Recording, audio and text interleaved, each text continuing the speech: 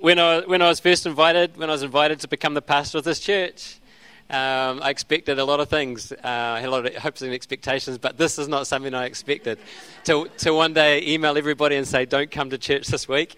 I didn't expect that the government would ban gatherings of 100 people, and just like you here and the ones at home, we're all trying to figure this out as we go. But I want to say I'm committed to serving the Lord in this time. I'm committed to serving this church and leading this church through this time, through this season, through this new season. So, I'm actually really convinced that the Lord has placed us all in this place, in this time, and in this place. And when I talk about place, I'm not talking about being here in Thornton. I'm talking about wherever we are, in all of our circumstances, that God has placed us in this time, this place, for His purposes. And His purposes are good. His purposes are good. Even though when you look at the news and you see what's going on, it doesn't seem good, but His purposes are good. And I want to encourage you today, and I want to encourage myself. I want to give us all something that's going to build us up and give us hope in this new season. And I'm calling it a new season. We've been, for a long time, we've been praying, Lord, bring in the new season. And what's happening? Like, it's so different from what we're used to. It's not probably what we hoped for, but it's a new season. It's a time of change. People respond to crises in different ways. Some people are feeling the need to rush down to the supermarket and to stock up on all sorts of things. Others, we prefer not to really think about it and just treat it like everything's normal. We all respond differently. Everybody's trying to process what none of us have experienced before. We're all trying to work it out. Every day we're having to respond to updates from the government. We're seeing news updates, Facebook updates from friends and families, countless emails. How many emails have you had from companies that you subscribed to years ago, and they're telling you about what they're doing down at their shop to make sure that... Yeah, interesting. But they're also responding to something that they've never been through before as well. At the beginning of the week, I think it was back on Monday or Tuesday, the government said no more gatherings of 500. So I thought, sweet, we can still gather as a church. By Thursday, it was 100 people. We're responding to change. We're living in a world of uncertainty and change. And yet we all need to have something that we can hold on to. Humans are really resilient. We're a resilient bunch in the face of change, but we need something that won't change. And we all know this deep down. Maybe this is part of the reason why people we feel the need to stock up on goods, because it's something that we can hold on to that won't change, at least for a few days. We know this deep down. It's the way we're made. And the words of this book, this Bible, this book of books, this book has remained for thousands of years. At least 2,000 for the New Testament, even more for the Old Testament. This book has talked to people about Jesus, and for a long time, thousands of years, people have believed what it says. And you think about the changes that have happened over the last 2,000 years. And yet we still have this book. We've still got the Bible. People all around the world believing what it says in here. So, I've got a few Bibles spread around the place, and if you're at home, then grab your Bible. You might be on your phone. Grab your app, because I want to turn to a verse that's really important. You got your Bibles out. I want to turn to one, and I actually really encourage you to memorize it. The book is Hebrews 13:8. Book of Hebrews, chapter 13, verse 8. I'll get it up on the screen, This is what it says. Hebrews 13:8. Jesus Christ is the same yesterday, today, and forever. You can see that in Facebook land. Yep. Jesus Christ is the same today, yesterday, and forever. The same today. It's astounding, isn't it? This is crazy. We can't say this about anyone or anything else in our world of change. Jesus stands firm. Jesus stands firm. He is unchangeable. His words stand firm. His love stands firm. The truth of who He is stands firm. And this is so powerful. My nana, in her house in Norton Terrace in Kilburnie, on her wall, she had this hanging on her wall. Jesus Christ, the same today, same yesterday, today, and forever. She lived through World War I, the Spanish flu pandemic, the Depression, World War II, the Cold War, Korean War, Vietnam War. She lived through being a missionary in South America. She lived through having to come back with her family while my grandpa continued serving over there.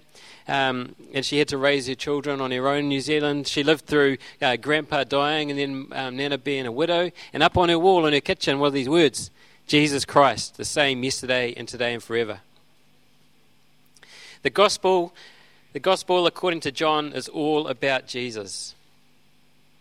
It was written by someone who knew Jesus when he walked the earth. John knew Jesus in the flesh. John saw Jesus eat. He saw Jesus drink. He saw Jesus cry. He saw Jesus laugh. He saw Jesus dealing with difficulty. He saw Jesus dealing with pain. And John believed that Jesus was fully human, and he believed that Jesus was fully God. John calls Jesus the Word. And so again, pick up your Bible, open up your app. John 1. In the beginning was the Word, and the Word was with God, and the Word was God. He was in the beginning with God. All things were made through him, and without him was not anything made that was made. In him was life, and the life was the light of men. The light shines in the darkness, and the darkness has not overcome it. That's what we sang about this morning. The Word is Jesus. He is God. He is God's communication to us. Unchangeable, unshakable. He's the light that shines in the darkness, and the darkness has not and will not overcome his light. This is important because when Jesus speaks, it's God speaking. We got the four books of the Gospels in our Bibles: Matthew, Mark, Luke, and John. And in those Gospels, we can hear Jesus speaking. We can hear God speaking, the words of God. And Jesus speaks right into situations like the current one we're in. Like this, in Matthew 7:24. Everyone then who hears these words of mine and does them will be like a wise man who built his house on the rock. And the rain fell, and the floods came, and the winds blew and beat on that house. But it did not fall, because it had been founded on the rock. And everyone who hears these words of mine and does not do them will be like a foolish man who built his house on the sand. And the rain fell, and the floods came, and the winds blew and beat against that house, and it fell, and great was the fall of it. Lots of us are quite familiar with this story. And lots of us live in Wellington, and we know about how the earth can shake, and we know about how buildings can fall if they don't have good foundations and good structures. And now what we see happening around the world is actually we're witnessing how human systems and structures can also fail. And so it makes no sense to put our confidence and to build our lives on things that can fail, like the economy or air travel or even our job security. We can see all of that can be taken away in a moment. If we build on things like that, that's like building our house on the sand. It's a recipe for disaster. But what if we could build our lives and our confidence on something that was unshakable, that's something that doesn't change? And this is what Jesus is talking about. Building our lives on something that doesn't change. Figuring out how to build our lives on his words. The words of someone who was the same yesterday, today, and forever. It doesn't mean that everything's going to be the same. It means that we can have confidence through changes that God doesn't change, that Jesus doesn't change. It begins with Jesus. It begins with deciding to believe that he is who the Bible says he is, that he is the Word of God. That's the beginning. And the next step follows. If Jesus is God, if Jesus is the Word of God, meaning he is God speaking to us, then we should take to heart what he says. We should build our lives on the things that he teaches. That's what he says. Everyone then who hears these words of mine and does them will be like a wise man who built his house on the rock. But how do we do this? How do we build our lives on what he teaches? Building our lives on what he says means listening to what he says. Listening means relationship with him. It means being with him. He is the Word of God. He is God speaking to us. He speaks to us because he desires a relationship with us. Do you remember the beginning of 2020? 2.5 months ago, right? Feels like a lifetime ago. Back in January, before there was a global pandemic, we'd been hearing a bit about COVID-19. Actually, it hadn't even been named COVID-19 at that point. At that point, it was still restricted to China. But back at the beginning of the year, the Lord was reminding us of the importance of relationship with him and of being in really close, intimate relationship with him. And the word that was describing this is abiding. Abiding. And Jesus says this is so critically important that we can't do anything good unless we abide in him. So I'm going to read this passage again. You might be getting really sick of it. But it's the words of Jesus. And I reckon that if we can keep coming back to it, keep reminding ourselves of abiding, then this is actually going to see us through so much. So John 15, 1-5. I am the true vine, and my Father is the vine dresser. Every branch in me that does not bear fruit, he takes away, and every branch that does bear fruit, he prunes, that it may bear more fruit. Already you are clean because of the word that I've spoken to you. Abide in me, and I in you. As the branch cannot bear fruit by itself unless it abides in the vine, neither can you unless you abide in me. I am the vine, you are the branches. Whoever abides in me, and I in him, he it is that bears much fruit. For apart from me, you can do nothing. And we'll continue on from verse 6. If anyone does not abide in me, he is thrown away like a branch and withers, and the branches are gathered, thrown into the fire and burned. If you abide in me, and my words abide in you, ask whatever you wish, and it will be done for you. By this my Father is glorified, that you bear much fruit, and so prove to be my disciples. As the Father has loved me, so I have loved you. Abide in my love. If you keep my commandments, you will abide in my love, just as I have kept my Father's commandments and abide in his love. These things I have spoken to you, that my joy might be complete in you, and that your joy may be full. Your joy may be full. I need Susan in the front row to be correcting my pronunciation. Hi, Susan. Miss you. Abide in me. Abide in me. He says, abide in me and I in you. When we make that decision that we believe that Jesus is God and we confess our sins and we receive his complete forgiveness, we enter into an incredible relationship, intimate relationship with God. And we use words like communion with God. Or we describe it like, Jesus entered my heart. Jesus popped into my heart. He actually abides in us. He's in our lives. And this is incredible. God of the universe in us, abiding in us. And this is where it gets kind of messy with our heads, because we've kind of got to get our heads around the concept that God is in us, God abiding in us, and at the same time we abide in God. He's in and on and around us, all at the same time. Jesus in us and us in him. Abide in me and I in you. And then he says later on here, abide in my love. I think this sounds pretty great. Abide in my love. He says, if you keep my commandments, you will abide in my love.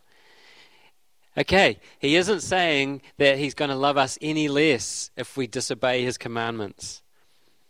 He's not saying he's going to love us less if we don't do the things that he says. I think the way to think about this is more like if we do the things that he says, if we follow in the footsteps of Jesus, then we're actually positioning ourselves in a place to receive his love, to know his love, to abide in his love. To receive, to know, and to experience more and more of his love. A negative way to think about it is if we don't do what he says, if we don't obey his commandments, if we disobey him, then we're actually cutting ourselves off from accepting and abiding in his love. So abiding in him. This might seem like a bit of a tangent, but this week we've been planning on doing something that's called the Matthew 25 Challenge from World Vision. And we are planning on it, and we're still going to do it. The Matthew 25 Challenge. It's a challenge from World Vision as a way to actually engage with the words of Jesus. So it does connect with what I'm talking about. It's a 7-day text challenge. You get text messages, and it begins tomorrow, and it's free, right? So you don't have to pay any money. That's awesome. You don't need to leave home as well. It's good timing, right? And it's also a way for us to journey together as a church community, even though we're all in different locations. Okay, it's a 7-day text challenge. I'm just going to read the script. It's a 7-day text challenge that begins tomorrow. It's free to participate in. All you need is the internet. Hopefully the internet's still running. All you need is the internet during the week to watch the videos. This challenge is going to walk us through Matthew 25, 34 to 40 as a community. So Matthew 25, if you go and read that chapter, it's the words of Jesus. It's Jesus speaking to us. Each day this week, if you sign up to it, you'll receive a message from World Vision. Actually, I think there might be multiple text messages each day, and they're going to give you and your family, or me and my family, a small challenge, calling us out of our comfort zone. This is sounding less appealing now. I want to stay in my comfort zone. No, I don't. And you'll learn about children living in extreme poverty, and you'll get reflection questions to help us grow our heart for the poor, to help us grow our heart for others that are suffering. And I've been assured that this is not a sneaky method from World Vision just to get your contact details. They're not going to hassle you after it's all over. But at the end of it, next Sunday, I don't know how this is going to work out, but next Sunday there will be an opportunity to sponsor a child. And some of you might choose to do this. But the bigger purpose is to engage with Jesus' words.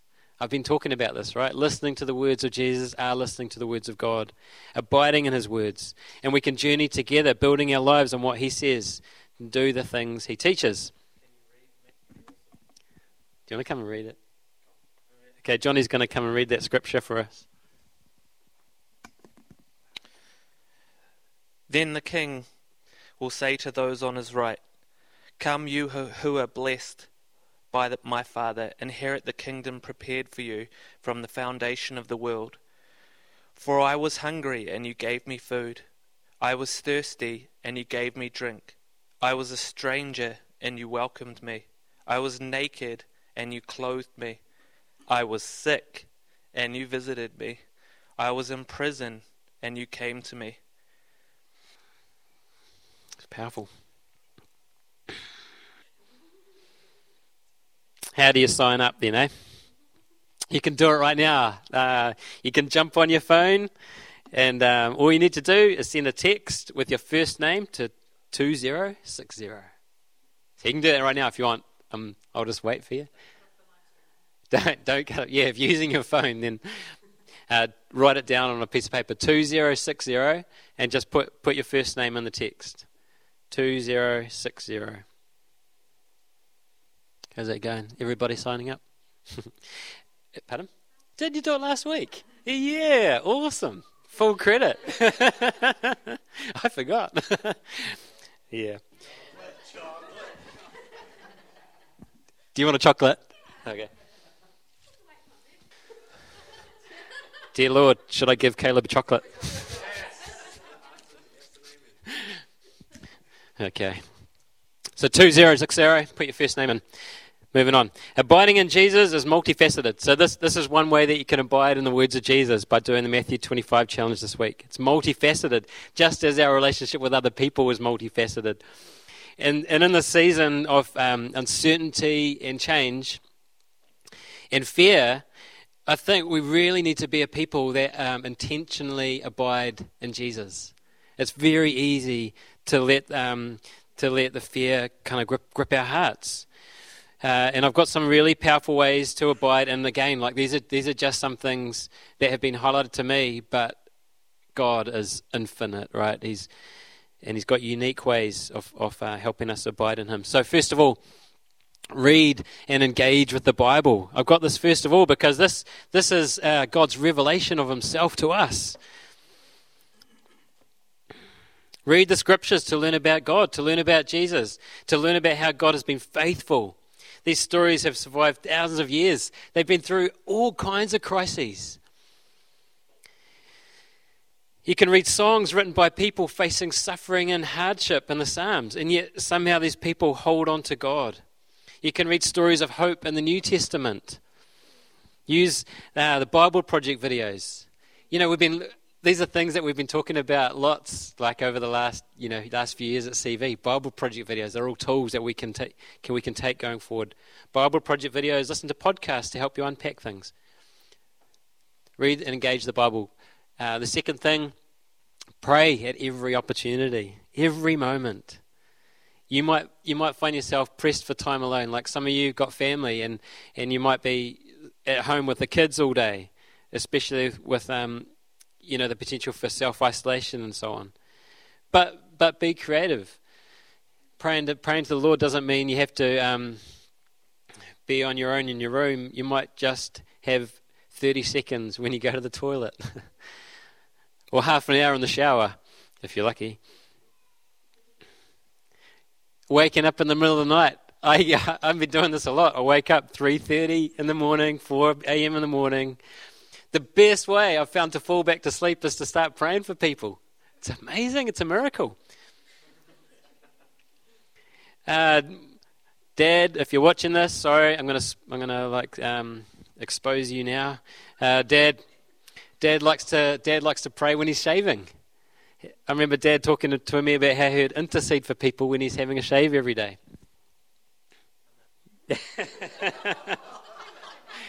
If you're following at home, Caleb just said to Johnny that Johnny could shave his back. Could pray for the whole church that way. This is going downhill. All right. What's new is can you just see everybody cringing? All right. And finally, and maybe this is most important, remind yourself and remind others of who really is in charge. Remind yourself that Jesus is the King. One of Jesus' names is Prince of Peace. Prince of Peace. In this age that we're in, this season that we're in, fear is rampant. It's nuts. And so we need to remind ourselves that Jesus is the Lord of Lords, the King of Kings. He's the same yesterday, today, and forever. This is why I want us to memorize. It's a short verse. Yeah, thanks, Johnny. Jesus Christ, the same yesterday, today, and forever. We need to be reminding ourselves constantly, every hour, maybe every 15 minutes, maybe every 5 minutes. We might have to say it out loud. Jesus, you're the King over all the earth. Speak it to our hearts. Maybe we'll be in situations where we can tell others. We can tell other people that we're around who are feeling fear. We can turn our attention. What if we could turn our attention to Jesus as many times as we check Facebook updates or we check the news feeds? If we're building our lives on what He says, then we need to fill our lives with His words. Man, yesterday I was checking the news throughout the day, and every time I did it, I could feel fear and anxiety building in my heart. I noticed my heart rate increasing, like classic signs of anxiety, right? I could feel the anxiety rising within me. And so what I found is I'm blessed because I was able to prepare this message. So I had to stop looking at the news. I had to prepare the talk. And I found that as I start preparing this, as I start to think about Jesus and who He is, that anxiety, it actually evaporated really quickly. We might want to have practices of okay, I'm only going to check the news once a day. We don't need to check it all day. I don't think there's any updates that we need to be looking at all day that's actually going to improve our lives. We might want to only check the news once a day, and we might want to also restrict how many times we look at Facebook. I'm just saying this for our own well-being. I know it for myself. I've decided I'm not going to be checking it until 6 p.m. or something, In the olden days, people used to just watch the news once a day, 6 p.m. Yeah. Bring to mind Jesus, the King of Kings. Sing these songs. Finally, God's got this. God's got this. He's been speaking to us, Capital Vineyard Church, and also Vineyard churches across the country. Like, he's been speaking, going, a new time is coming, a new harvest is coming. And remember this, I've been talking about this so many times. This word from Genesis 49:22, which has been spoken to us as a church. Joseph is a fruitful bough by a spring. His branches run over the wall. This time last week, we were able to all gather together. This week, we're scattered across the Wellington region. It's like the branches of Vineyard are overflowing the walls, right? In a very real sense. Running over the wall to all kinds of places, yet the branches, we're still connected. We're still connected to one another, and we're still connected to Jesus. And we need to be drawing from the spring. There's this line, a fruitful bough by a spring. His branches running over the wall. The branches are still connected to the spring. The spring is Jesus. Abiding in Jesus. The Lord hasn't forgotten us. His kingdom continues to advance. And we know that for all those who love God, all things work together for good, for those who are called according to his purposes. God's got this. This is a new season. It's unlike anything that any of us have experienced. And in this new season, let's abide in Jesus. Let's listen to what he says, and let's seek out what he is doing in this season. His purposes, his kingdom is still on the move. I wonder if in this time there's going to be a new openness to Jesus. It's sure making me desperate for Jesus. Let's carry his hope into our communities. Remember I was talking about this a couple of months ago. Hope is a cure for fear. Hope is the cure for fear. Let's carry his light into the darkness. And as we let his light shine deep in our hearts. All right, guys. Why don't we stand together? This is what we do at the end of church, right? We stand together. Yeah, if you're at home, then why don't you stand? Go ahead, put your hand on your heart. I'm just going to pray. I'm going to invite the Lord of peace to bless us. Okay, the words of the Apostle Paul, 2 Thessalonians, he says, "Now may the Lord of peace himself give you peace at all times in every way.